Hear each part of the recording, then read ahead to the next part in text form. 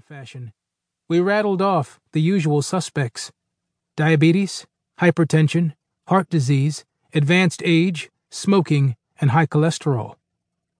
When it was my turn again, Dr. Wilson indicated that there was one important risk factor we had yet to mention. He looked at me with a worried frown. "Come on," his look said. "For you of all people, this should be easy." I sighed.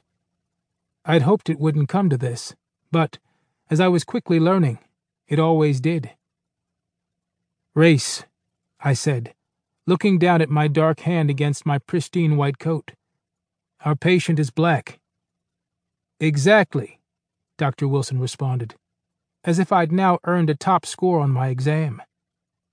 "Some would say that this is the most important variable of all." He rattled off damning statistics about race and stroke.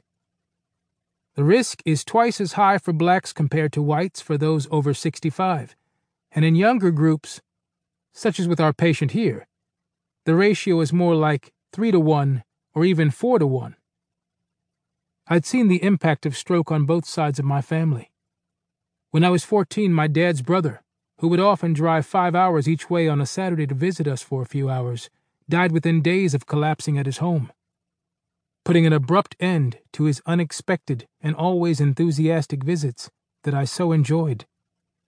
A few years later, my maternal grandmother, Grandma Flossie, developed dementia from a series of minor strokes that slowly stole her mind, and eventually her body.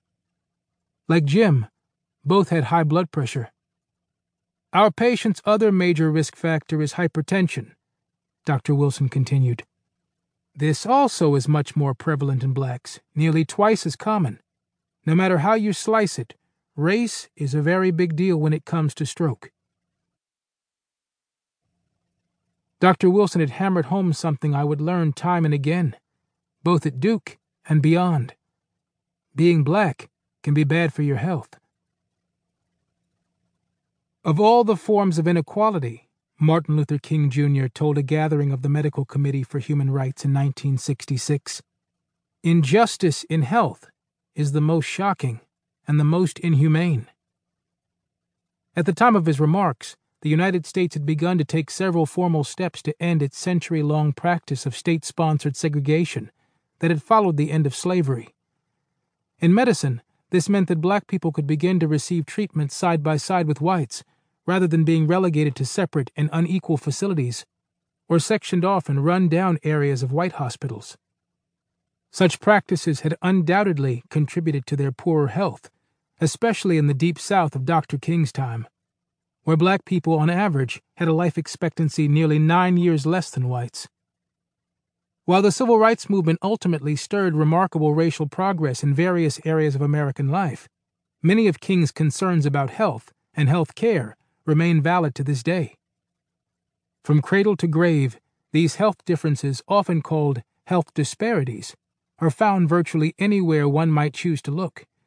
Whether it is premature birth, infant mortality, homicide, childhood obesity, or HIV infection, black children and young adults disproportionately bear the brunt of these medical and social ills.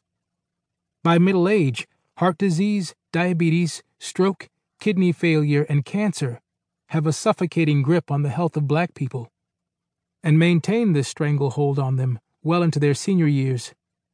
Thus, it is no surprise that the life expectancy among black people, despite real progress over the last 25 years, still significantly lags behind whites. In suffering a crippling stroke at age 39, Jim had become another casualty of inequality, a fresh case that Dr. Wilson could use to illustrate the health burden of being black. 3 decades after Dr. King's 1966 remarks, I entered Duke University School of Medicine as one of a half-dozen black students on scholarship.